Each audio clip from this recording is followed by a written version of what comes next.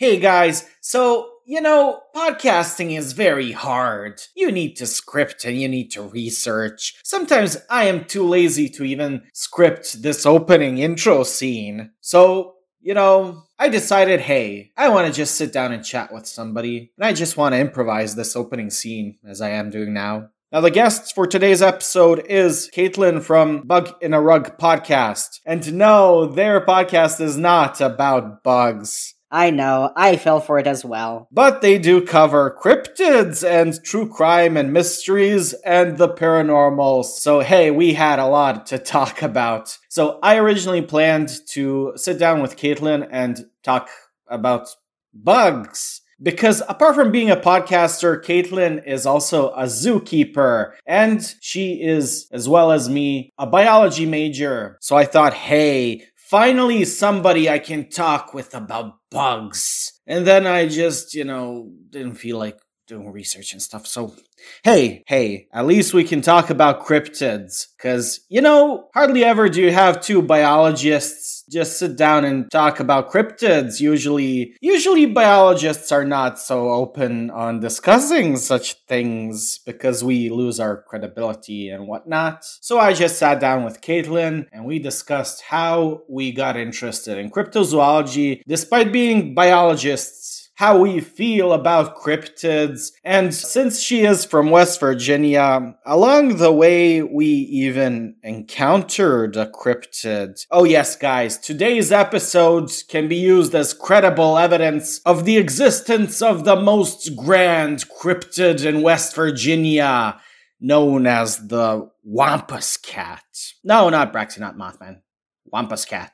And it made its presence known to us via these ringing sounds like bells. This is not an isolated incident. Oh no, in West Virginia there was the Grafton Monster, which was encountered alongside whistling noises, and there was the Veggie Man, which was encountered alongside some pulsating noises. It looks like West Virginian cryptids come with their own jingles, and the Wampus Cat is no exception because you can hear its bells ringing throughout the whole episode.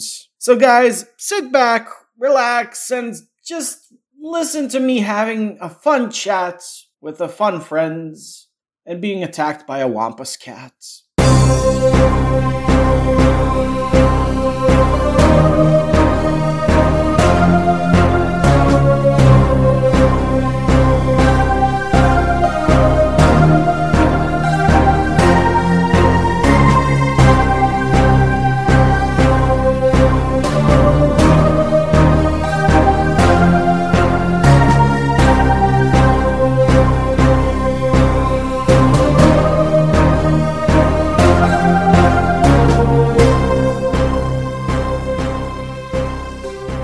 So guys, today with me is Caitlin from Bug in a Rug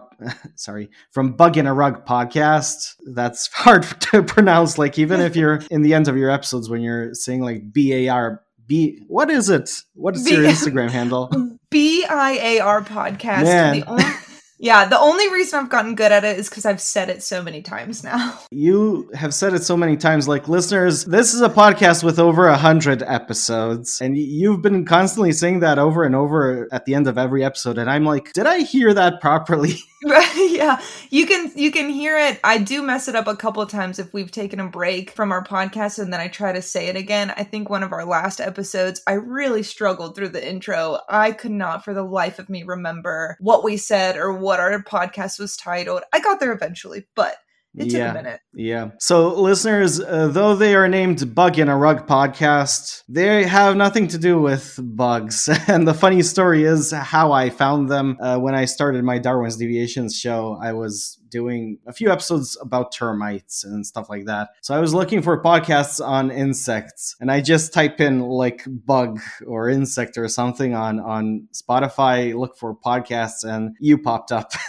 So I saved your podcast and thought, wow, I should listen to this later. It's about bugs. And now you have a new logo and stuff. The old one had like Bug in a Rug in green slime, which is a motif that I love from the 90s. Yeah. And then you had Yeah. a few bugs there, and I'm like, wow, an entomology podcast. Right. Then I check it out, and it's a mixed bag of paranormal, cryptids, true crime, and I see you like covering the origin of holidays as well. Yeah. So the the name Bug in a Rug actually came from, I used to be called Bug when I was younger. My name's Caitlin, and I knew 7 Caitlins growing up, so we all had different nicknames for each other. And when I was trying to figure out a title, I couldn't figure out what I wanted the podcast to be called. And I was like, well, maybe we should do, something with nicknames, something a little creepy. And so my sister and Jack, who's been on our podcast a couple of times, were brainstorming, and he actually, I think, came up with it and was like, well, why don't you do like Bug in a Rug? And then our catchphrase was like, after you listen, still try to sleep as snug as a bug in a rug kind of thing. So unfortunately, no bugs, but that's kind of where we got it from. Man, I can't believe, like, we have been chatting now before recording. You've done, what is it, like 111 episodes now? Or is it more? It might be a little bit more. There's no bug-related episode. I know. I'm gonna try to I'm gonna try to find one now, just because of this, because now I feel like I should. Yeah. So listeners, the original plan for this episode was like me and Caitlin would be talking about bugs. And the cool thing is that Caitlin also has a biological background and works in a zoo. So I was like, dude, I really need to talk with you. You love cryptids and we're both biologists and we can talk about bugs. But I didn't feel like researching for today. So we're just chatting, as you can see. Yeah. That's okay. Research is hard sometimes. Oh, man. Like, now I told you you should totally cover the Mongolian death worm because you're into cryptids. Right. But that's a whole lot of research. Yeah. It'll take me a while. I'll get there. Some stories I start and then I have like half the research saved because I've gotten through it and it's so much. It's fascinating, but sometimes it's just way too much, and trying to condense it all into an episode is so hard because I'm the type of person that when I research, I want to put everything that I find in there, but but you can't because you and your sister go off on tangents and get silly and talk about Disney movies and stuff like that. Exactly. Then it's like a 3-hour recording. I have to edit all of that. And I'm like, yeah, it can't happen. It's too long.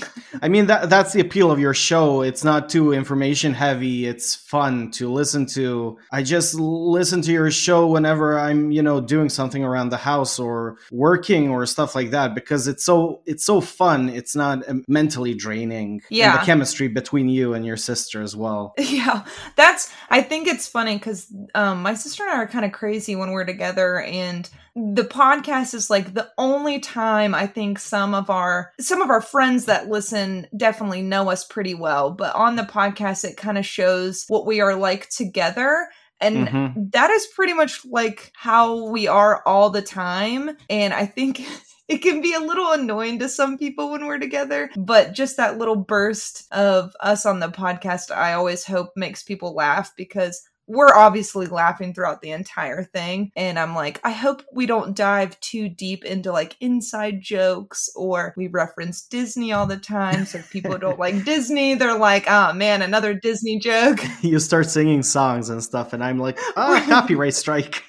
Right, exactly. We're always like, oh, we're going to get copyrighted. And then we're like, no, we're not big enough for that. We're fine. I don't think it's worth coming after us. So what got you into podcasting? Like, what got you interested to start one for yourself? I think I've been thinking about this a lot since we've had some of our conversations. And I've told you briefly, like my dad growing up would tell us all these stories about different cryptids or aliens, or he's a big sci-fi movie guy.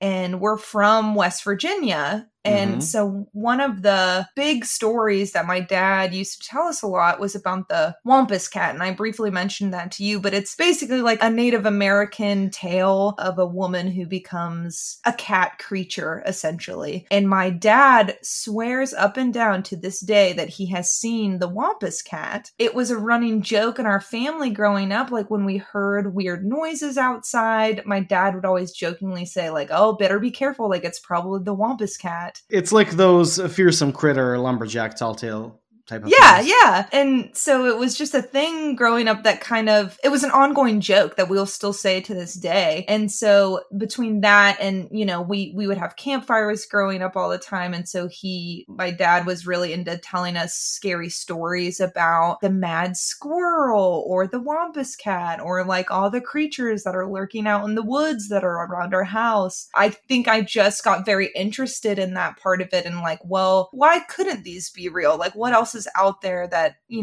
started as a campfire story, but has grown and is now like a big legend, like big cryptid, like Bigfoot or Mothman. I mean, the Flatwoods Monster, again, we're from West Virginia, so all of these were huge. To be honest, when you were telling me, like, my dad would talk these stories about creatures that live around us, and I'm like, oh, is it Braxy? Is it Mothman? Is it Sheep Squatch? No, it's the Wampus Cat. The Wampus Cat. We got a little of everything though, because the Flatwoods Monster is when we would take road trips to like southern West Virginia, we'd go through Flatwoods all the time, or at least past it. So every time we'd go past, we'd have a big debate on what was the Flatwoods Monster.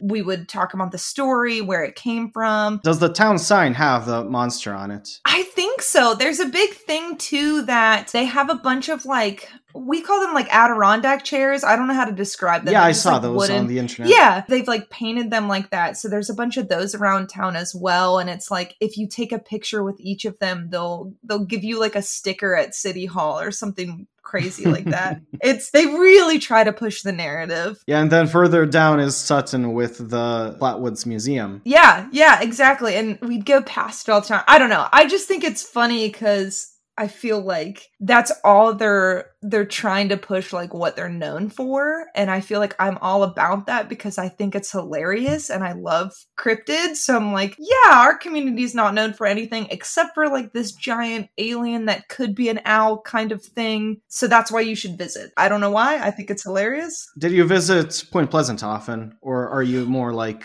towards Flatwoods? We're a little more towards Flatwoods, but I have been to Point Pleasant. We actually would visit there when we could. My sister and I played a lot of sports. And so when we were down that way, once again, my dad was like, you know what? We're going near Point Pleasant. We're going to stop at the Mothman Museum. We're going to stop at the statue. Like, this is the type of road trip we're going to take. It's through all of the cryptid lands, I guess. So we've been there a couple times, but not regularly because we don't live as close to there. Yeah.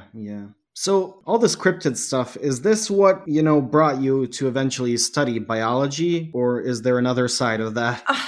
I think yes and no. I've always been an animal person. I don't love talking to people. I mean, I'm the same. Right. So a lot of career paths that were more me working with people, I was like, I don't know, I don't think I'd be good at that. And so when I was younger, I started, volunteering at animal shelters, and then I worked at a vet. And so it kind of just became this thing where like, yeah, I'll go into biology and then I'll do something with animals. And I think that in a roundabout way, cryptids kind of got me on that track because, a lot of the cryptids are rooted in some type of animal. And so I always was like, well, why couldn't they be real? Like, why couldn't the Wampus Cat be real? Or is it just, a bobcat or a mountain lion? Or is Bigfoot just some, chimpanzee that has been able to live out in the woods of the United States forever that we just haven't been able to figure out? Yeah, and there's this like looming idea of maybe there are other sentient creatures other than people, and if you're already a person who does not like people, this idea attracts you. Right, exactly. I was like, I like the idea of this more than, hanging out with people, which is sad, but it's true. No, I'm the same. Like, I was a weird kid growing up, and is that one of your cats now? Yeah, two of my cats just got in a fight. I apologize. No worries. We have guests on the show as well. Yeah.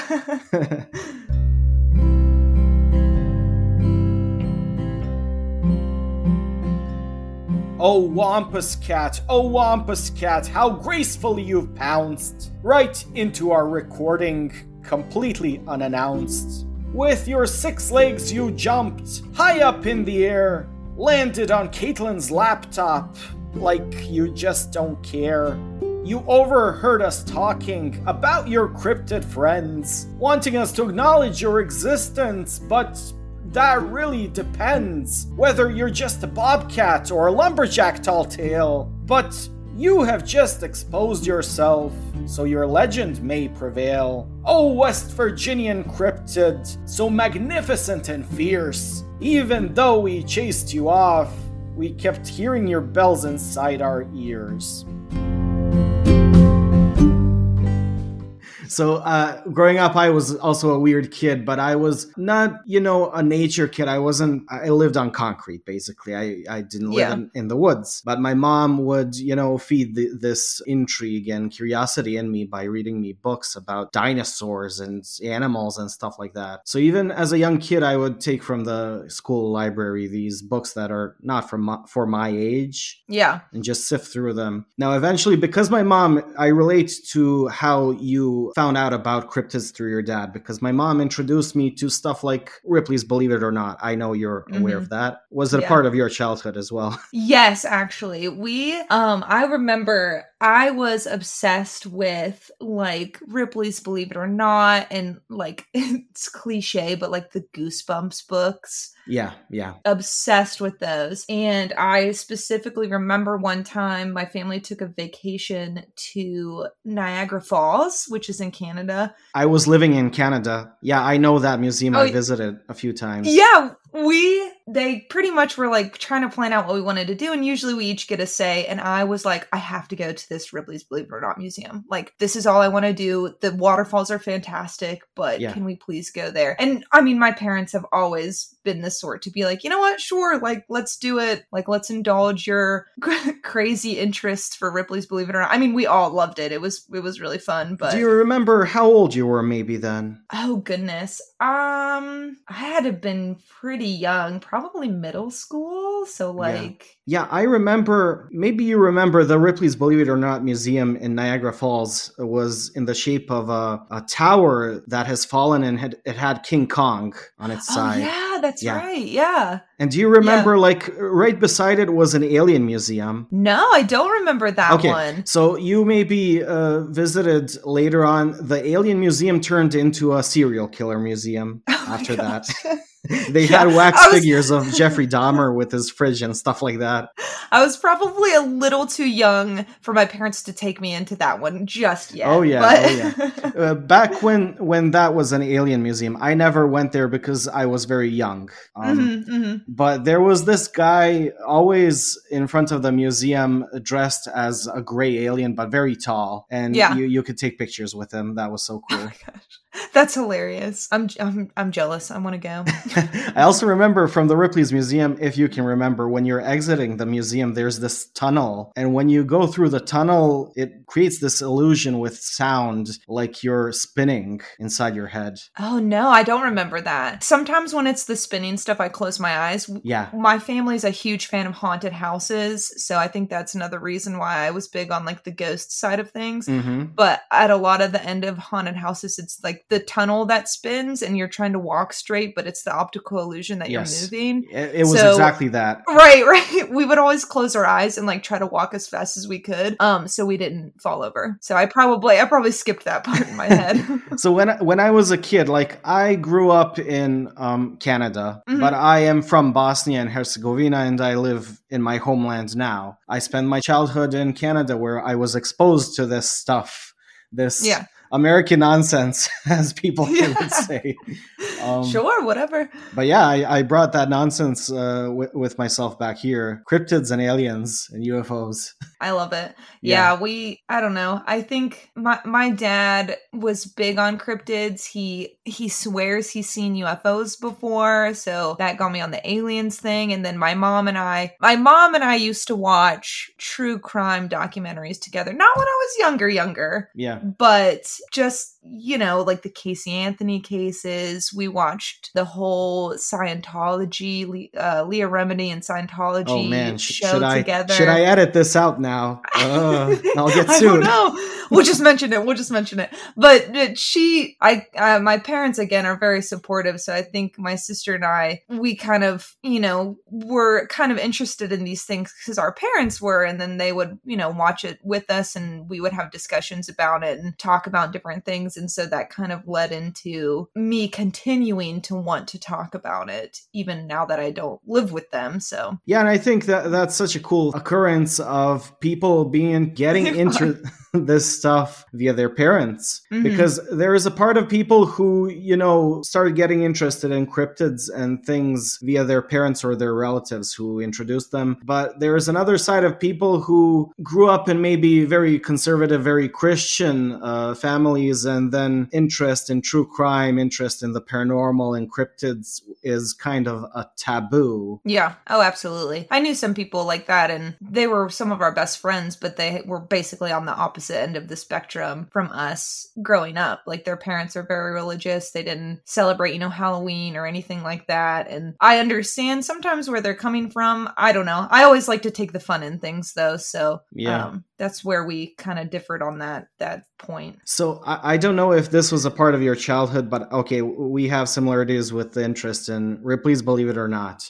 When I was growing up, it was, the early 2000s, though I call myself a 90s kid because Canada was at the time still, in the 90s, essentially. Yeah.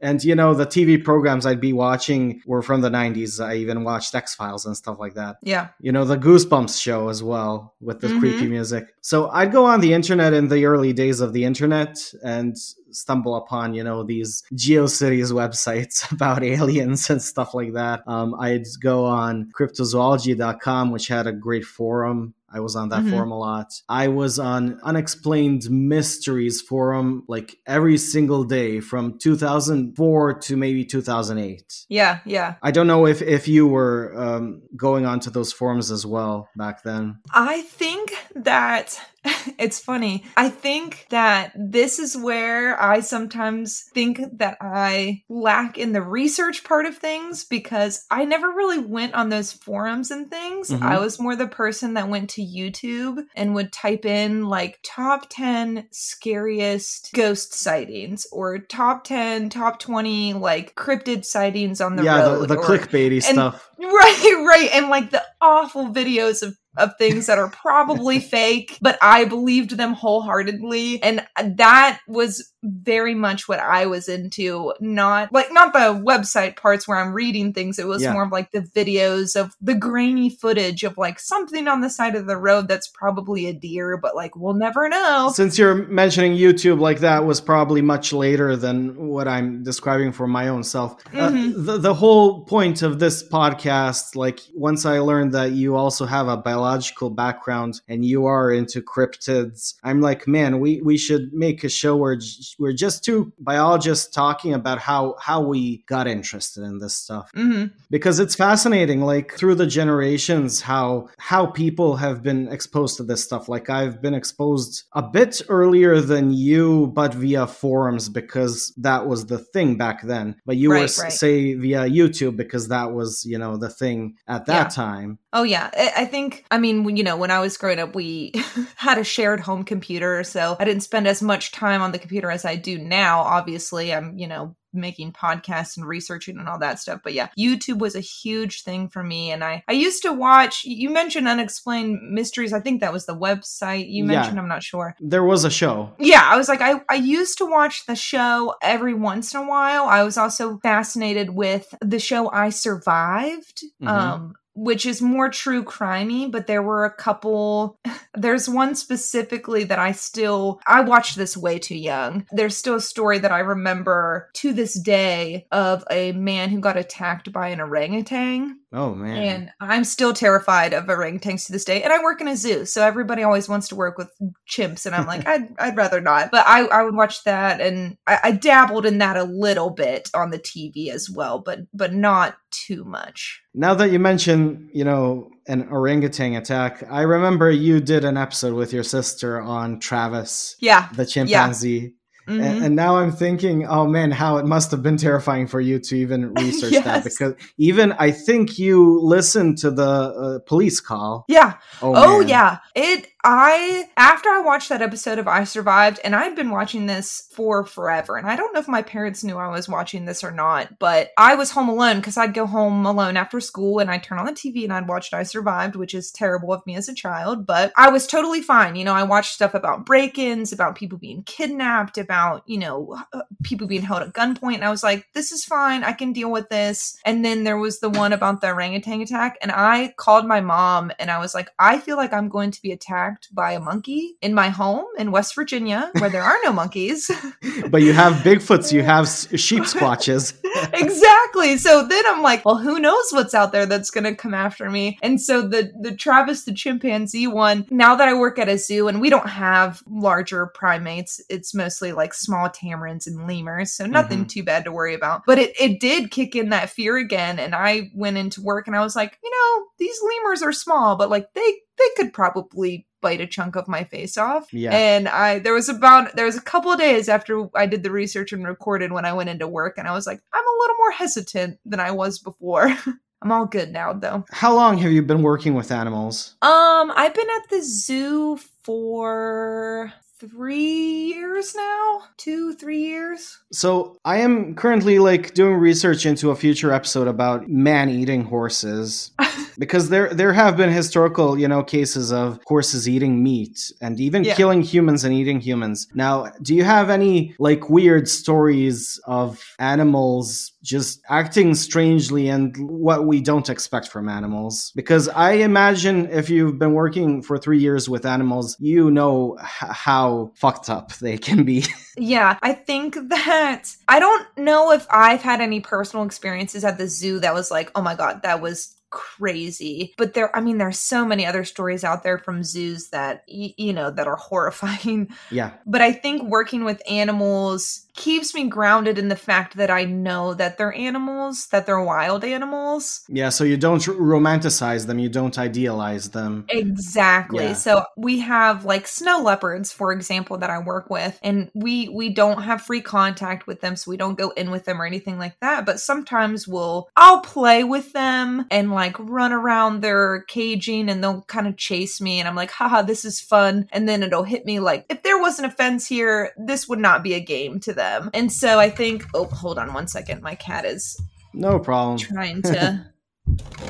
I have a window seat above my desk, and she decided that she wanted to sit in that, but she had to walk across my computer to get there. But when I researched some of these stories, or you talking about man-eating horses, I'm like, well, honestly, some of the crazier things like that doesn't surprise me as much as I think it would other people, just because working with animals, I'm like, you know what? They're gonna do what they can to survive, and that kind of makes sense in the end to me. Yeah, and in the zoo, I mean, no zoo can be ideal, and you have these animals in captivity in pretty artificial conditions. Yeah, oh, absolutely. I did a whole episode for Darwin's Deviations about, you know, the dark side of otters. Mm-hmm. And you may know already what they do. I'm not going to get into that, but let's say what they do in zoos. There have been cases of them eating golden lion tamarin, for instance, which is an endangered species. But I think in Brazil, there was this case where 6 otters attacked a kid who somehow found himself, you know, in their enclosure. And a police officer went inside to rescue this kid, and the otters killed the police officer and ate him. Oh my gosh, I haven't heard this story. Now I gotta research it. Yeah, I'm gonna send you something then. Yeah, I was like, send me the link. I want to know about this. So hey guys, I just wanted to provide some more details on this case because it is very hard to find information on this particular incident because most of the original sources are in Portuguese, as this happened in Brazil. So the reason I ever found out about this case is because Smithsonian Magazine had an article about, you know, the dark side of otters, and it briefly mentioned this case and stated it happened in 1978. But I did some digging, and found the talk page of the giant otter page of Wikipedia. And the otters in question were the giant otter, the largest otter species that lives in the Amazon River Basin in Brazil. So this happened actually in 1977, specifically the 28th of August, based on the original news reports. This happened in Brasilia Zoo, and the person who was killed was Brazilian Army Sergeant Silvio Delmar Hollenbach. So it was not a police officer. Now, he died trying to save a boy whose name was Adilson Florencio da Costa, sorry if I pronounced that wrong, who was 13 years old and fell into the giant otter's enclosure. Now, the sergeant tried to save the boy and was himself attacked by the otters and died 2 days later of generalized infection in the hospital. They stated that he had more than 100 bites from 6 giant otters. Then the zoo changed their name from Jardim Zoológico de Brasília, I don't know Portuguese, to Jardim Zoológico de Brasília Sargento Silvio Delmar Hollenbach. So the zoo changed its name essentially to the name of the sergeant who died in the giant otter enclosure. Now, an interesting tidbit, this talk section on Wikipedia was written by somebody who is a local. And this person states that they do live in Brasilia, and they can tell that many people go there to the poor otters so they can take a look at such evil bastards, in quotation marks. This person says, I've even tried to stop one guy who was throwing pebbles at them. They sure have a bad reputation here, mostly by being the sordid antagonists of a full-blown hero who was the city's own. That was, the sergeant who was killed. It's sad since a 4 hours car trip takes you to the Araguaia River, where you can see these amazing creatures in their natural habitat. So yeah, the Smithsonian Magazine article went into this blowing up into a whole mythology and essentially sparking antagonism of the local population towards the giant otters, and people even, started killing them in their natural habitat. So yeah, I will provide some kind of links in my episode description. Now, if this was too dark for you, well, here's a silly little advertisement. Greetings, starseeds. It is I, the all-knowing alien, channeling this message for you. Our oracle deck lands. Kickstarter 5/1/2022. Join us today at Celestial Alien Oracle Instagram.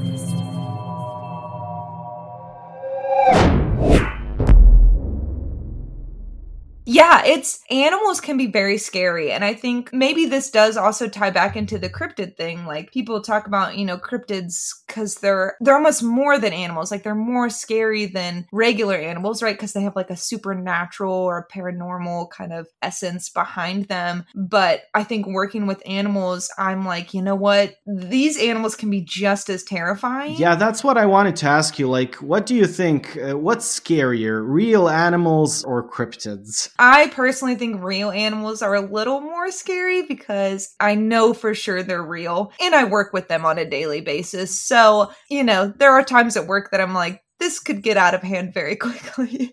I think now there are not many cases of people being attacked or killed by cryptids, but then again, if you think about it, maybe they did not live enough to tell the tale. That's true.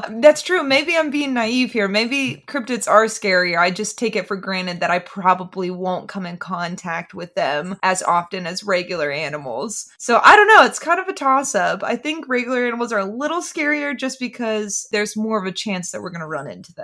Yeah, so thinking about it now, if I had anybody else who's a biologist on the show, the topic of cryptids would very quickly go down the skeptical route, So I'm amazed at your ability to, be a biologist and work with animals and know how, real animals behave, the reality and the materialism of their existence. And you are still enthusiastic and optimistic about cryptids as well. Yeah, I think I don't know. I think it's more fun to believe that there could be something else out there. So I tend to lean towards like well, why couldn't there be? Like, why not? I like the idea. I don't know. I'm a huge believer in like the paranormal and things like that, obviously. So I'm like, why couldn't there be something else out there? Why are we putting restrictions on ourselves that, every noise we hear is a bobcat or is a mountain lion or is, an owl? Why couldn't it be the Flatwoods Monster, an alien invasion? Nobody can explain it. Like,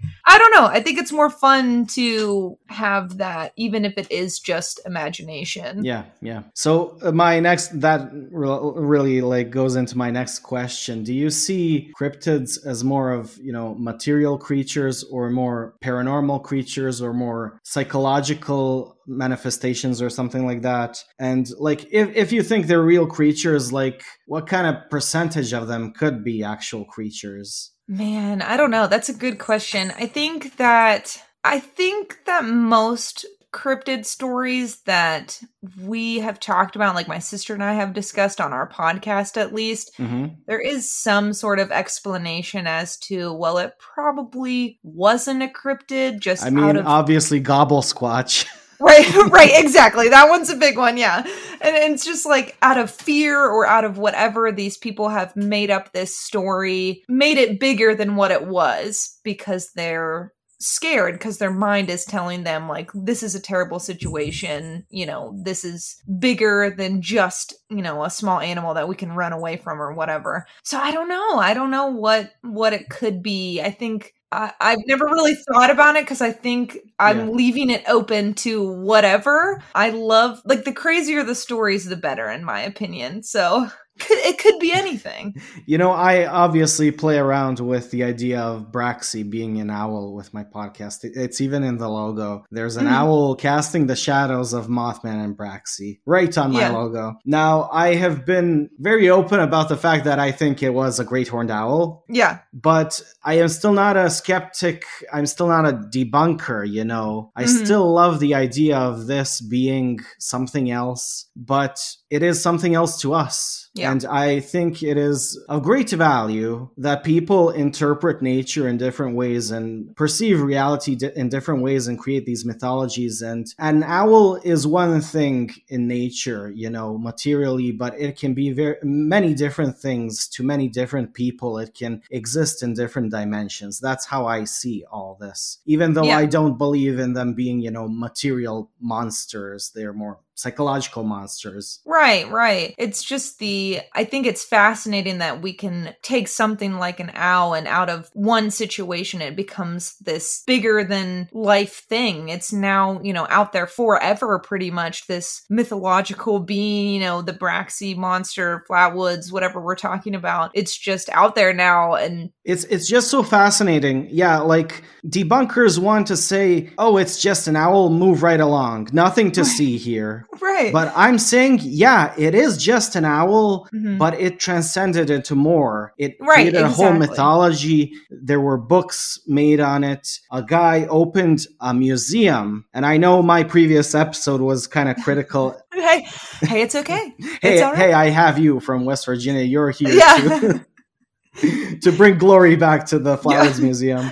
But it's amazing that a person, the guy who owns the museum, I heard him on podcasts, he's such a cool guy. And, he was touched by this mythology and opened the museum. It's like a fan shrine. Right. It's touched you, and then you visit the museum and you're inspired by this. So I'm inspired by it, and I'm, half the world over. So it's magnificent how this dumb little owl transcended in such a way that even somebody on the other side of the world is touched by it like 70 years later. Right. And I think that's why I still continue to love cryptids. I love the idea that they're bigger than what they were now. It's just fascinating to me. And I think that's why I personally like the Flatwoods Monster Museum a little more than some other people. Because it's like, I don't know how to explain it. I'm from West Virginia, so we don't get a lot of, good press, obviously, which you guys talked wonderfully about West Virginia, which I very I appreciate it a lot. Is that sarcasm or not? No, that's for real. I think. So listeners, Caitlin here messaged me after listening to that episode, and she said, wow, I learned so much about West Virginia. And I said, yeah, you are from West Virginia, and you learned a lot from a guy who is from Georgia and another guy, me, who is half the world over, talking about your state. It's another perspective now, another, you guys have, differing thoughts because you're not from here. Yes. I think I love everything, even if it's not the best, like the Flatwoods Museum. I think I still love it because it's just a small town in West Virginia and they've decided to make a museum, and it's not the best, but you've heard about it. So it doesn't need to be the best. Like we talked last night. Like I told you, I like podcasts which are very indie, which are not, high production and stuff like that. I listen to your podcast not because I want high production value from you, but because you and your sister are entertaining and you're providing something authentic and genuine. Yeah. It's like I'm listening to a conversation between two sisters who are having fun. Yeah, that's what we try to make it. You're not acting. You're just recording your genuine interaction. Yeah, and I think, I don't know, that stuff like that, like you, it holds a special place in my heart because it's more fun. Like you said, it's authentic. It's people just wanting to like something that may be a little bit crazy to other people, but it's still fun. And like, why not? Why not have a Flatwoods Monster Museum? Why not make, a small podcast just for fun? It's just something to do. No, stop. Hold on. My cat's eating my headphones.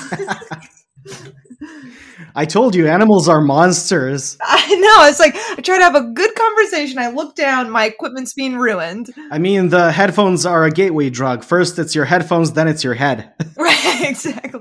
Oh no, now I'm terrified. He might have to grow a little bit. The one that's trying to eat it's our smallest cat. I could take him. I talked with Autopsy Podcast a bit about this. He worked as, a death investigator and stuff like that. And I asked him, like, did you ever have cases where somebody died, of natural causes, but there were pets in their home? I'm not going to go further into that. Yeah. Yeah. Hey, if they're not getting fed anymore, it's, they turn back to their natural instincts, and that's going to be to get, their whatever they need from wherever they can. I read about that relating more to dogs. I don't know about cats, but like it's your dog sees that something is wrong with you. I mean, you're dead. Yeah. He senses something wrong. Yeah. He senses something is wrong, and he tries first biting you to see if you'll react. And then he gets worried and emotionally distressed and keeps biting and biting. And then the, natural instinct kicks in where he just can't stop biting and eating. Mm-hmm. But it's sparked because of a genuine emotional reaction towards the owner. And then, it just triggered this animalistic instinct. Yeah. Oh, yeah. I mean, the domesticated animals, that's probably what's going to happen. I don't know. When you said that, I just was thinking, like, maybe that's why I like cryptids so much, because I think that I could make an emotional connection with them if I ever met them. Probably impossible, but I would love to befriend Bigfoot if I could. Also now, like, that you have 3 cats in your apartment, and knowing what I just told you, you're not going to be able to sleep as snug as a bug in a rug after this episode. Definitely not. I have actually started kicking them out of my room to sleep so they don't wake me up. So I think I might be okay if they can't figure out how to open my door. Yeah, man, this is why I had you on the show. Like, not many people would be willing to just sit with me and go into these random tangents and me telling them your cat's gonna eat your face. I love it. Why not? Good for my cats, if I'm not around anymore to help support them. Yeah, I like cats more than dogs, but I'm allergic to both. My mom has a cat. I can't pet it, but I like observing it. I love cats because they are self-sufficient and independent. Oh, absolutely. I have, for the longest time, I've had a pet fish, and that was about as crazy as I'd go. And then when I got my own apartment, I was like, I'm going to get a cat. And I was like, anything above that needs more work, Don't want it. That's so funny because you're a zookeeper, so your job is to take care of animals, and then you come back home and you're like, "Oh, I had enough of this job. I'm not gonna do this at home." Exactly. You don't want to bring the work back with you, to home where you relax. I had a friend before, and her mom was a cook. She worked as that in restaurants, but at home she would cook the most god awful mess because she just didn't feel like cooking ever at home. Right. Yeah, you just don't feel like it. I totally get it. I think maybe that's why sometimes we don't do as many cryptid stories or animal stories, because I work with them all the time. And then I come home and I'm like, well, let's try some true crime this week or some ghost stories instead. That makes sense. Like, I learned through just a few episodes by just picking up, these random tidbits about you that you work at a zoo. And then I asked you, and I'm like, dude, when we were chatting, like, dude, you should totally talk more about that. And you're like, eh. Yeah. I don't know. I like it. I try to, people have very polarizing opinions on zoos. So I guess I try to keep it out of our main podcast. Hey, you're not working at Marineland. Yeah, that's very fair. That's very fair. I try my best. We try our best. That's all I can say. I don't know. I don't like to shed poor light on zoos, so I stay away from, I don't know, we've only done really like one animal attack, I guess, Travis the chimpanzee. The rest are more mythological creatures. So. If Travis was at the zoo, none of that would have happened. And that's true. And people like, maybe it's been 30 minutes since we mentioned Travis and you don't know what the fuck that is. So Travis the chimpanzee, was it in Connecticut? Was it? Yeah. I think so. Yeah, this lady named Sandra, I don't know her last name, kept Travis since he was a child as a chimpanzee in her home, not as a pet, but as a child. Yeah. And one day she gave him Xanax or something like that, though she denied that. Mm-hmm. And this affected his brain. And one of her friends came over with a new haircut. Her name was Charla Nash. Mm-hmm. She took Travis's Tickle Me Elmo, like, to entertain him or something, and then he just pounced on her and ripped her face off and ate it. Yeah, it goes back to those animal instincts. I'm telling you, animals are going to revert back to, I mean, you can try to domesticate them all you want, but like even cats, if they don't like something, they're still going to attack you. And we're like, oh, that's cute, whatever. Like, it doesn't hurt because it's a small cat. And then when people take pets in, that are chimpanzees or something a little bit stronger, even dogs, you're not careful, any little thing that spooks them and they could go off. And I think that's why. I mean, this is a very sad story because Travis did not know what he was doing. He was under the influence of drugs. Yeah. Oh, absolutely. And I read somewhere that Xanax actually does the opposites for chimpanzees than to humans. Yeah. And I think he was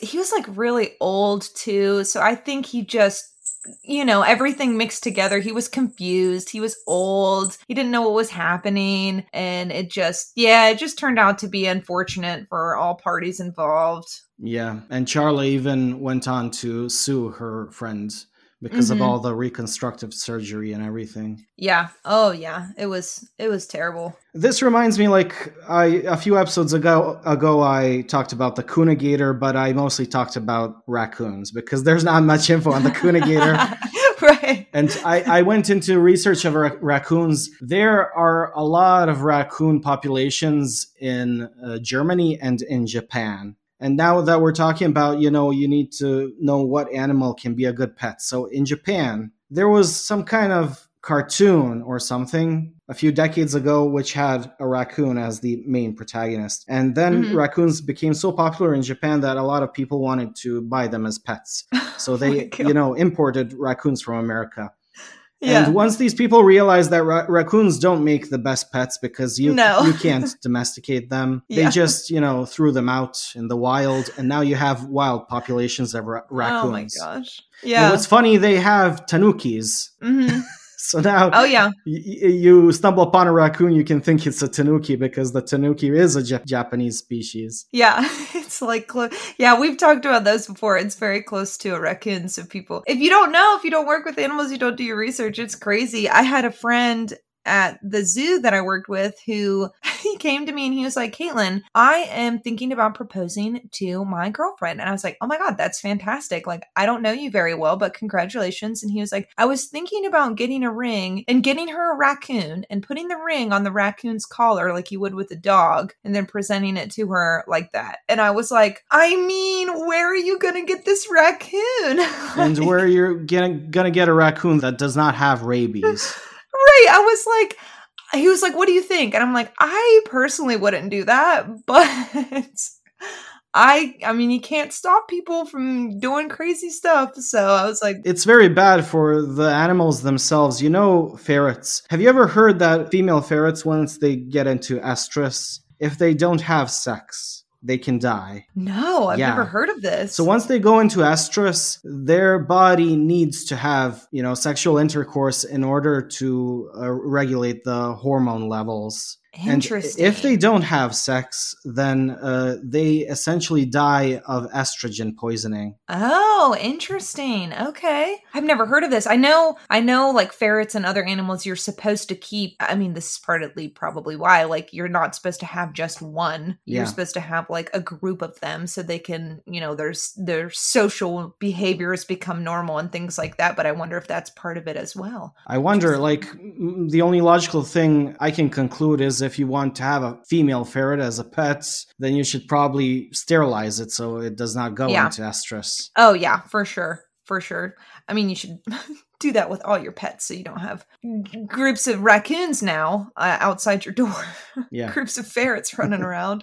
So also, something that I don't go into a lot on my show, because I'm more about monsters, aliens, and entities, ghosts and hauntings. Like, that never really interested me much, but I know it's a big part of your podcast. And you have a lot of these stories with your sister, especially ghosts that she sees at her workplace. Yes, we are big ghost believers. I'm going to put this out here right now. I've never seen a ghost. I've never had an experience with a ghost, so I can't, confirm or deny strongly that they are real. I believe in them, but my family growing up, my dad, again, this is coming from my dad, his parents' house, everybody on his side of the family claims up and down that their house was haunted and that they have had experiences in that house. So, long story short, the previous owner supposedly passed away in the house. I'm not sure. I mean, everybody has a different story, so I don't know. But there is one room in particular that people have seen the closet door open, or my uncles thought they heard, their kids talking, but then when they opened the door, the lights are out and nobody's talking. And he was like, that's impossible. They wouldn't have been able to turn out the light in 10 seconds. The sewing machine's turned on and off by itself, different things like that. So that was one of those things where it was, again, just an ongoing joke in our family. When we would go over, my dad would be like, well, be careful when you go upstairs because, like, the house is haunted. There are ghosts up there. I would love if your dad was my dad. My dad is into conspiracy theories, and I'm just like, oh man. You're like, no, please pick ghosts instead. Yeah. He would. My grandpa got into it. We did my best friend and I growing up for high school did a project on, it's an older house, like my grandparents' house. And we had a historical project on those types of houses. They were actually built for the New Deal, which was during the Great Depression. The Roosevelts basically put this thing together where they gave people jobs to build houses, and then they would give them the houses essentially. And that happens in West Virginia. Yes. I think there was more than one place. I don't know a lot about it. History's not my strong suit, but Arthurdale is the place. You can look it up. My grandparents volunteer at a place called Arthurdale Heritage. So you can find it on the internet. It's just a very, very small thing. Long story short, we went to do a project at my grandparents' house because it was one of the houses, and my grandpa had gone up, mind you, he's in his 80s at this point, climbed up into his attic, tied a string to his attic door, fed it out the attic window, down the house, through a window to his rocking chair down like on the first floor where he sits all the time. Okay. And as part of our project, we thought it'd be funny to do like a little ghost tour because the house is supposedly haunted. Mm-hmm. And it's me, my dad, and my mom and my friend. And we went upstairs to kind of record and talk about, you know, when the house was built, who was there, why there's probably ghosts there, whatever. And my grandpa, unbeknownst to us, started pulling on that string so the attic door was opening and closing on its own. And we freaked out. And my mom and my friend ran down the stairs. And I tried to run down the stairs. But you say you wish your dad was like my dad. My dad grabbed my arm and would not let me run away because he was like, this is our one opportunity. We got to find out if this is a real ghost. Oh, man. So that was a hoax, not on you, but on your father by his father. Yes. Yes.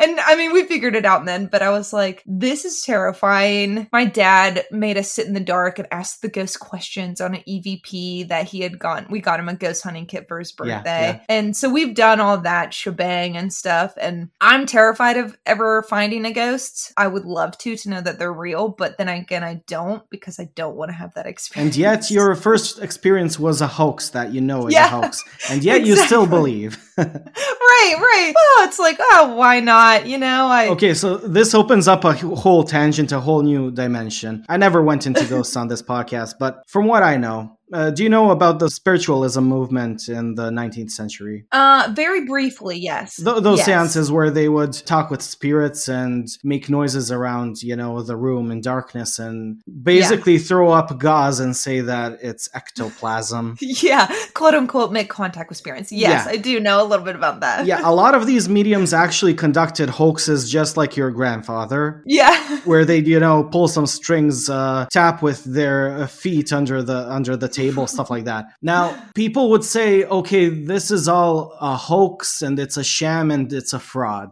But what I think is that these people know that you need to spark an emotional reaction in order for something really paranormal to manifest. Mm-hmm. And the best way to spark an emotional reaction from a whole group of people is by instigating, you know, the reaction via these hoaxes. It's only so you may trigger the emotional reaction so the manifestation may feed off the reaction. And so something paranormal actually may occur among this, you know, fraudulent hoaxer stuff. Right. Now, a lot of people in the paranormal community just like to dismiss hoaxers and say that they're, you know, that they give the paranormal a bad rep. But I think hoaxers are a very important part of the whole paranormal phenomena. They are storytellers. They cause people to have these reactions. And I see the paranormal as, you know, something psychological, something manifesting out of our fears and emotions. And what better way to spark that in a group of people than by hoaxing first? Yeah, that makes a lot of sense. It's like if you believe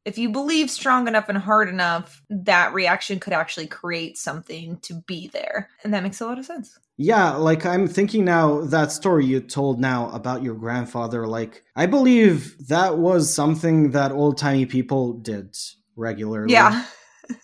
And just, you know, sparked these legends and myths and kept them alive because they would eventually contribute to manifesting the phenomena eventually. Yeah. Yeah, I think that's a wonderful way to think about it. I love that. I think I always, when you talk about this, I always think about different shows that I've watched that are totally fake, but they have some sort of concept of like, you believe it's real, so it forms that way. It's like we are all bound in some kind of mental invisible cage that we form around ourselves. And somebody just needs to push you out of that cage so you can think outside the box. Yeah, that's a great way to put it. And so the hoaxers are important because they push you out of that box. Yeah. Maybe sometimes very forcefully, but I mean, how much do you believe in Bigfoot? I mean, I'm always on the fence of like, I would love to think he's out there because why not? I know that West Virginia has a whole, you know, Bigfoot lore, and even in Sutton, like essentially right next to the Flatwoods Monster Museum, there's a new Bigfoot museum open. Yeah. I think I'm always the type of person that I'm not going to deny it because nobody has proved it's not real. Yeah. If that makes sense. Are you aware of the Patterson-Gimlin footage of Bigfoot? The one where just Bigfoot is walking around waving its arms from the 60s. Okay. Yes. Yeah. So there has been a lot of debate. This is very controversial, but like there have been books, there have been investigations on this, and it was probably faked. It was a hoax. Right. People will now unsubscribe from my show. But it was real. But that does not mean that Bigfoot is not real if the most famous footage of it is a hoax. Also, It does not mean that the hoax does not have any historical value, because this hoax popularized Bigfoot, in the pop culture. And now a lot of people are aware of Bigfoot because of this footage. Because this footage is so ingrained into the social unconsciousness. More people know of Bigfoot. More people seek him out. Maybe eventually we do find Bigfoot, but we will find Bigfoot eventually only because we were inspired by something which was a hoax. And if that hoax was never, perpetrated, then this would not have become such a big thing. Right. Yeah, I think, I mean, it causes people to either stand on the bandwagon of, oh, well, that was fake, so everything's fake. And other people are like, well, it looks real, so it could be real. And I think, like you were saying, it's important to have that debate because then it brings it to the forefront of people's minds to be like, well, why don't we actually look into this and research it so we can prove it one way or the other? Yeah. I think that's part of where my scientific mind comes from. I mean, we're biology majors, yes. The scientific method always comes to mind. I feel like that's kind of what we have to do to prove or disprove cryptids. You got to test the theories. So we got to talk about it. We got to go see if we can collect evidence, come to a conclusion from that. But what if these cryptids are sociological creatures, not material creatures, just like language? Try to prove language with science and materialism.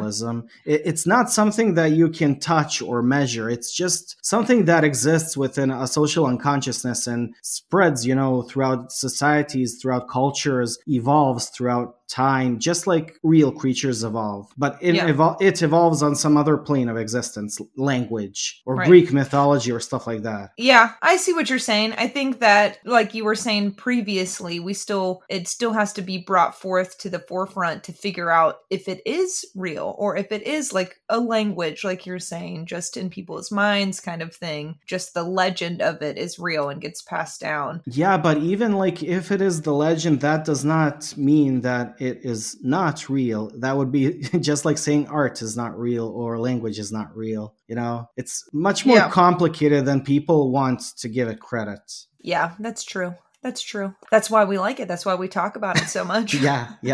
So we have debates about it. We can talk about it from many different viewpoints. That's the beauty of it. Like, if we're talking, so maybe the reason you never covered, an animal or something biological on your show, even though you are a biologist, is because that you have only one viewpoint of the thing because it is hard science. You only have the hard science. So you can only research that and talk about that one side. But with cryptids, you can talk about many different sides. Right. You can have a debate. Talk about the different theories of what it is. Now, what interests me about biology, I already talked about this on many podcasts, like the mythology before something was made legitimate in biological science. Like I mentioned in my last episode, the zebra. The zebra was possibly, some kind of folkloric creature to many different African tribes before European settlers came to conquer Africa and then uncovered this striped horse and said, we'll give it the name Equus zebrus or whatever it is now. Yeah. So it's more fascinating to me how we, interpret these creatures because the science of it is one-sided.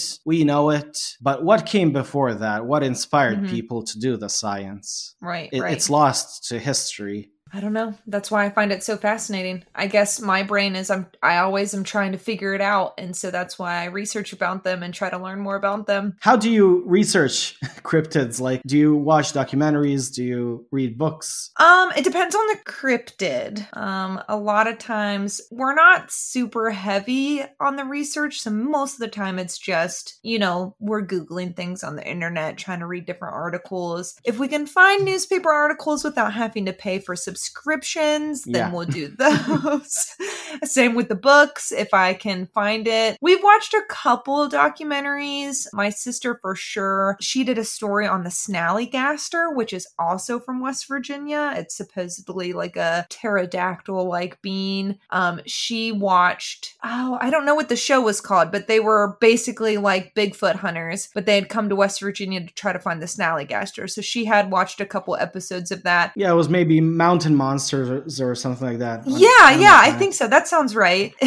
So we've watched some things like that. I feel like a lot of those shows are more dramatized, like they're dramatic, obviously. Yeah. So you don't get as much information out of those, but I do think it's funny to see what they have to say or what they quote unquote find. So we do a little bit of everything. So what is more fun to you? Like, obviously I see you cover true crime much more than cryptids. What do you prefer to cover more? Is it more paranormal stuff or more true crime? I think it depends for me. I think true crime is easier personally for me to write an episode about because it's not open to interpretation. Yeah.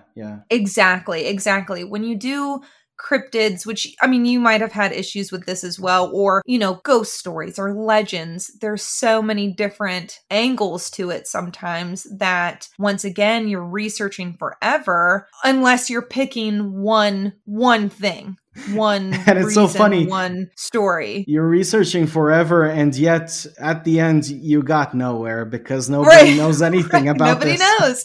Right, exactly. It's always like you tell a big elaborate story and then you're like, maybe at the end, like this could be it, maybe, but I'm not sure. Like recently your sister hosted the episode on the Wolpertinger, which is like a jackalope, but in German folklore. And if you go, I did an episode on the jackalope, so I went into that and I know this. Like when you go into the lore of even the Wolpertinger, there is just so much. And like people don't even know what the Wolpertinger is. Like sometimes it can have horns, sometimes it doesn't. Sometimes it has the body of a wood grouse, sometimes the body of something else. In the end, you do all this research, all these various interpretations, and then you realize this is just a hoax taxidermy. Yeah. There's so much lore tied around this, people sewing up dead animals into a monstrosity. Right, which is fascinating in its own way, but sometimes it can be very frustrating. I think that's why we try to do I always call them genres, a different genre. So, ghost stories, cryptids, whatever, every week, because sometimes I personally get frustrated when I'm trying to research something or somebody will give me a suggestion. I know my mom has given me suggestions before for cryptids and I'm trying to research it, but then it's like, it's called this, but it also could be in a different country this, or in a different country this, and then you're just down a rabbit hole of trying to dig up, well, what are all the similarities? What should I put together? Should I mention every single name it has or all of its, supernatural abilities, where it came from? So I think I get kind of lost. I get very lost. Yeah, because I want to put everything in there, but I know I can't. And in the end, you have everything, but in the end, it's nothing. Right. In the end, once again, it's like, maybe though, but we're not sure. But you have like more fun researching. And when you do the episode on a cryptid, you are allowed to have more fun with it because the stakes are not high. But if you do like true crime, I re-listened now to the episode that I suggested to you. And listeners, like I reached out to Caitlin here. Was it like the first time I reached out? I asked, think so, yeah. I asked like, do you do suggestions? And she's like, sure. And I'm like, okay, go search Robert Bekowitz. Guys, don't search that on Google. No. I think you said that and then said, but don't look at the pictures. Yes. And the first Google search, it had all the pictures. And I was like, So it's a very, very brutal case of two people, a woman and a man, essentially killing a guy and having an orgy around his corpse that was so drug fueled, and they mutilated him. And this went on for 2 days and they took pictures of everything they did. So I was like wondering, let's see how you will do this case because your show is more, funny, more entertaining. And the episode was very different. You didn't have room to make such, jokes about the case. Right. Because when you do true crime, it is more straightforward when you write the story, but you're right. You try to, you want to be respectful, and you don't, nobody really listens to our podcast, but yeah, you don't want to make too many jokes. And sometimes we will make jokes, and then we very quickly are like, but we're not laughing about the case. We need to stop laughing. Yeah. When you do cryptids or some ghost stories or things like that, the legends, myths, whatever, they might take a little longer to research, but you're absolutely right. We can have more fun with it, especially you mentioned the gobble squatch. That's a load of baloney. I know, I believe in a lot of stuff, but before. But that's nothing. So that one, you brought it up, but it was one of those ones where the whole time I was looking at Winnie like, you cannot be serious. And we're just laughing through the whole thing because it's so ridiculous. So I think there's pros and cons to both. That's why we try to switch it up so often so we don't get stuck. I now remember, last night I was listening to your episode about giants, which is a huge thing now. It popularized within the last few years in the paranormal cryptid community to talk about giants. And then because you're a biologist, you went into there were giant sloths before and they evolved into, little sloths now. So maybe people were giant back then and evolved into smaller people. And I'm like, you are not aware of the whole, seedy underbelly of giant research. So for the listeners, the whole reason people are interested in giants in the, archaeological community is because of creationism, because the Bible mentions giants and they want to, make giants a real thing so they can prove the Bible and stuff like that. Though I don't see how that proves the Bible. It just proves that giants were real. Right. I think, sometimes I definitely get stuck in my head, with the science brain, the biology brain. I'm like, why couldn't it be real? Why not? And then when you message me, I'm like, you know what? That makes a lot of sense. You go the evolution route, but the whole point of giants becoming a thing is to disprove evolution. Right. It's a whole big mess. Oh my goodness. No, that was so cute, that moment. I was like, she doesn't know. Nope, I do not. I didn't do when you messaged me that, I was like, you know what? I have heard of that maybe, and that makes a lot of sense. And I just don't even, my brain doesn't even work that way. I just don't even. Do you know of the Cardiff giant? I don't know. You'd have to refresh my memory. I don't know all the details, but this happened in the very early 1900s, though I may be mistaken. So this guy who was an atheist paid somebody to basically create a fake giant statue, and then he buried that in his yard and waited a year or so to get people to pay people to dig up a well at that very same spot. And they dug up this, what they perceived to be a petrified giant. And it became a whole giant thing. Even scientists from universities were coming to examine the giant. And it was being used by religious people as proof of, giants being real and the Bible being real. And the guy who perpetrated the hoax, came out and said, no, this is a hoax. And your giants and your Bible are not real. See, that's kind of funny. I'm not gonna lie. That's one way to prove people are just making stuff up, is to make up your own stuff and then show your hand at the opportune the gall this guy had to invest so much money and effort. That's a lot of work. Yeah. Plan this ahead. He buried this petrified fake giant and waited a whole year. To organize the bet every single day he's like, should I do it now? No, gotta wait longer. I think he ended up selling it to P.T. Barnum or somebody similar. And he, in the end, he profited off his hoax. Yeah. Oh, I'm sure. That's hilarious. Did you really collect Ripley's Believe It or Not books, or was it the museum that sparked your interest? We had a couple books. I wasn't a huge collector, but I definitely had some. And I specifically remember I'd go to the library or our school's library, and they would have some and I would check them out all the time. I didn't have every, book that came out, but I definitely had a collection of those. And I had a huge collection of, you mentioned that you were a huge dinosaur fan. Did you ever have those books? I don't know what they were called. I have to look them up. But I think there might have been some on dinosaurs. They were I Oh my goodness. I like those old children's books on dinosaurs, which had that old-timey art, illustrations from like the 50s, which were so colorful and so world-building. Like you can just look at this art and imagine the whole world within your head. Right. I had some of those, but it was more on like dragons. I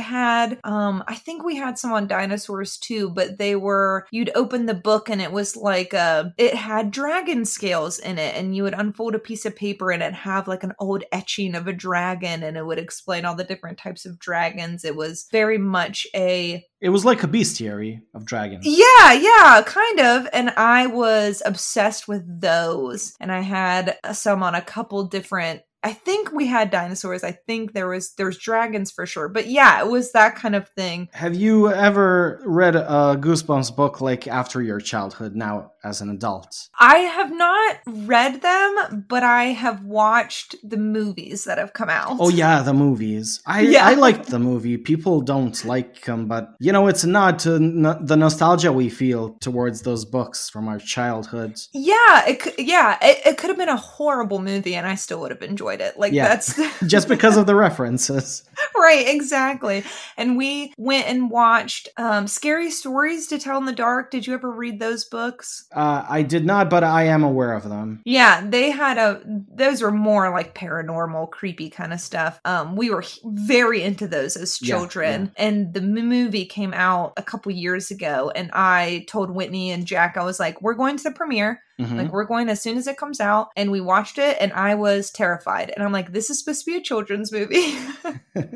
And I am now terrified. But, that's the beauty of it. You don't need R-rated elements to make something scary. No, definitely not. I have started reading Goosebumps books again as an adult now. Mm-hmm. It is a completely different experience now, and it takes me back to my childhood. Like, I feel for these children, the protagonists of the books. I know the stakes aren't that high. It is always the theme of grown-ups not treating you seriously. Yeah. And I go back to my childhood, and I remember that feeling. Another series of books I liked was the Bailey School Kids. I don't know if you're aware of that. I am. I didn't read a lot of those, though. I loved it. Like, for the listeners, probably you don't know, but it was not very horror like the Goosebumps. It was about these school kids, and every book is like werewolves don't go to summer camp or vampires don't wear polka dots or stuff like that. Like, they have another teacher or a part of the school staff who comes like a new employee, and then the kids create this whole,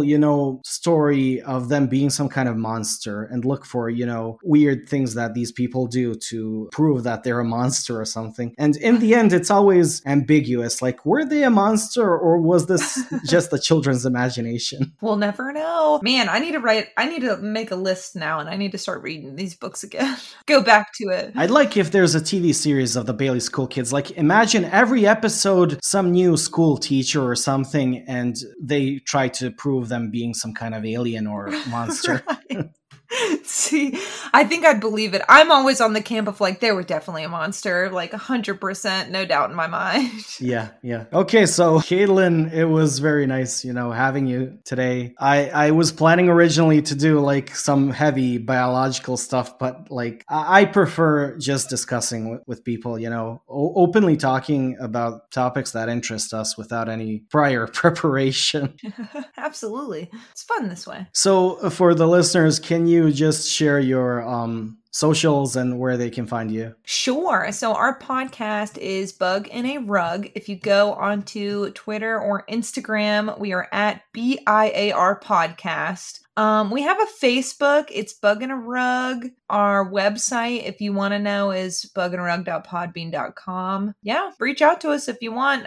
We take suggestions. We're just a little slow on getting them out there, but we would also just love to chit chat. Yeah, like recently in some kind of, I think it's the Wolpertinger episode, you said like you need your fans to create some kind of jingle about cryptids.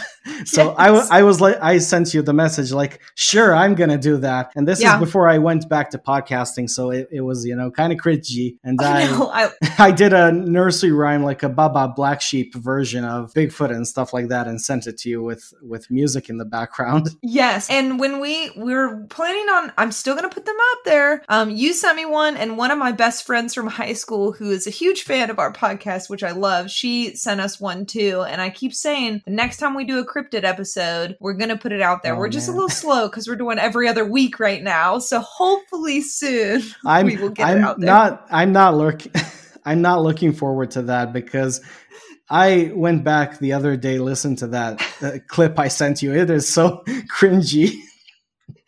No, it's perfect. Listen, we're not a big podcast. Nobody's going to really hear it anyway, so it's fine. No, like I did a whole podcast where I did stuff like that. I pulled off stunts, but it's so funny without context, including it in one of your episodes. And then just, going poker face and just going on with the episode without any elaboration what the heck your listeners just listened to. That's just it. We try to keep our listeners on their toes, Yeah. Try to keep them ready for anything. So thank you again for having this chat with me. I hope we'll chat again. Absolutely. Thanks for having me. I hope we'll do a proper episode about bugs and stuff like that. Right. I am up for it. Okay.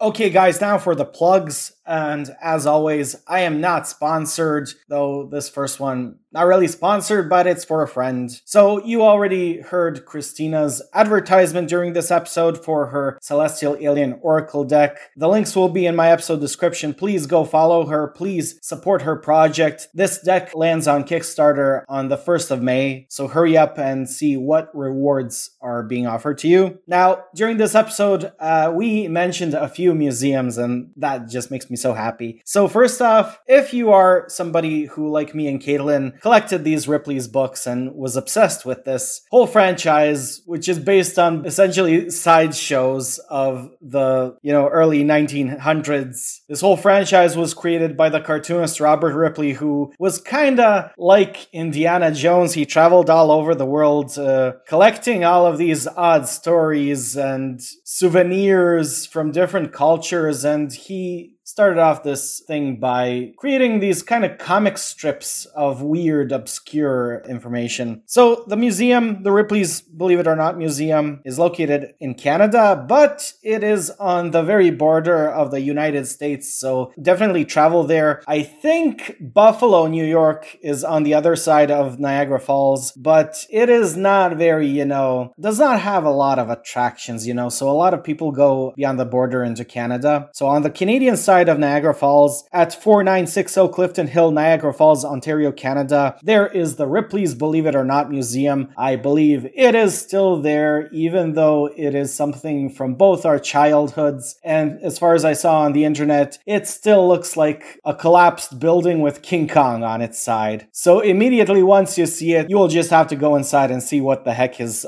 going on with this building. Now, more American, more local, and I am so glad that we discussed this and that we redeemed the museum in all its glory. So in the town of Sutton, located just 2 miles from exit 62 on I-79 on 209 Main Street, is the Flatwoods Monster Museum. I already discussed the museum with my friend in a previous episode. We discussed it today as well. Just go visit it if you are into, these cryptids, these alien encounters. If you are somebody who is a fan of the whole Flatwoods Monster thing, it is a must-see. But while you are in Sutton, located at 404th Street, in the same town is the West Virginia Bigfoot Museum. So if you are going into Sutton, you might as well visit both of these museums. Now, another thing I wanted to touch upon, because it seems like a very interesting thing, is this Arthurdale Heritage site where Caitlin's grandparents used to work.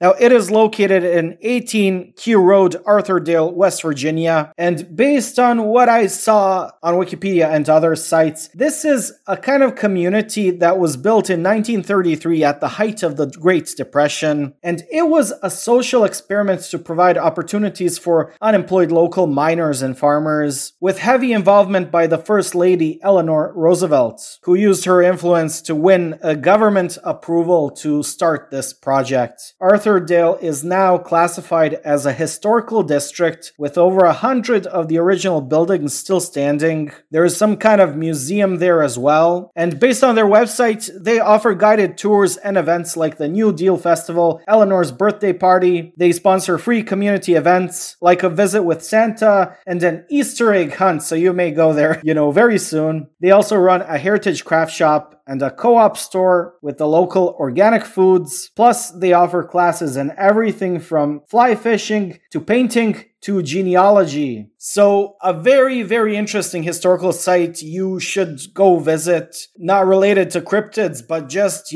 history, man, history. I'm obviously not scripting this. I don't feel like scripting these parts of the episode anymore. So, on to books, because I always need to, plug some books. Many of you probably got pissed off when I said that the Patterson-Gimlin footage of Bigfoot was, probably a hoax, and that I said that it was a proven hoax. And then most Bigfoot enthusiasts would say, no, it was never proven. Well, let's start off with this book. So the book is titled The Making of Bigfoot, The Inside Story by Greg Long. I know a lot of Bigfoot enthusiasts will, criticize this book, but the book provides valuable insight into the people who were involved in this whole event, as I should say. I won't say hoax. And the writer even interviewed a person who supposedly created the costume, as well as the person who supposedly wore the costume during filming. I mean, it's an interesting read regardless. But let's end this with something that is verified fiction. So, you may go and read any Goosebumps book you want. Like, do I really need to plug that? Everybody knows about Goosebumps. Every book has a different protagonist, has a different story. Just pick one that you like the most, though we all pick the one with the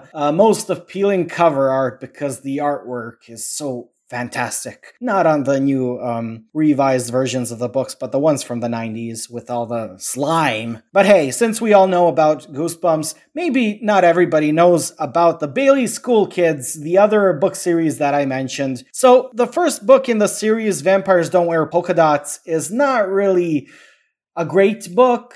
It's an okay start and introduction to the characters, but what I'd recommend, and this is my favorite of the series, is the second book, Werewolves Don't Go to Summer Camp. It has all the classic elements of a werewolf story. It has the kids going on summer camp and their camp coach or counselor being this, hairy guy who eats raw meat and stuff like that and just wants to pull the kids into the woods alone on nighttime hikes and stuff like that. It's a great read. Like, if you enjoy this book, you can just go on with the series. You can find it now on Kindle. They're actually releasing a few books from the series every month. Looks like it's gone up in popularity now. And for the end, Caitlin, thank you for guesting on my show. Thank you for just sitting with me and having this wonderful chat. It was so fun, just not having to research anything, just not having to prepare something to talk about a certain central topic.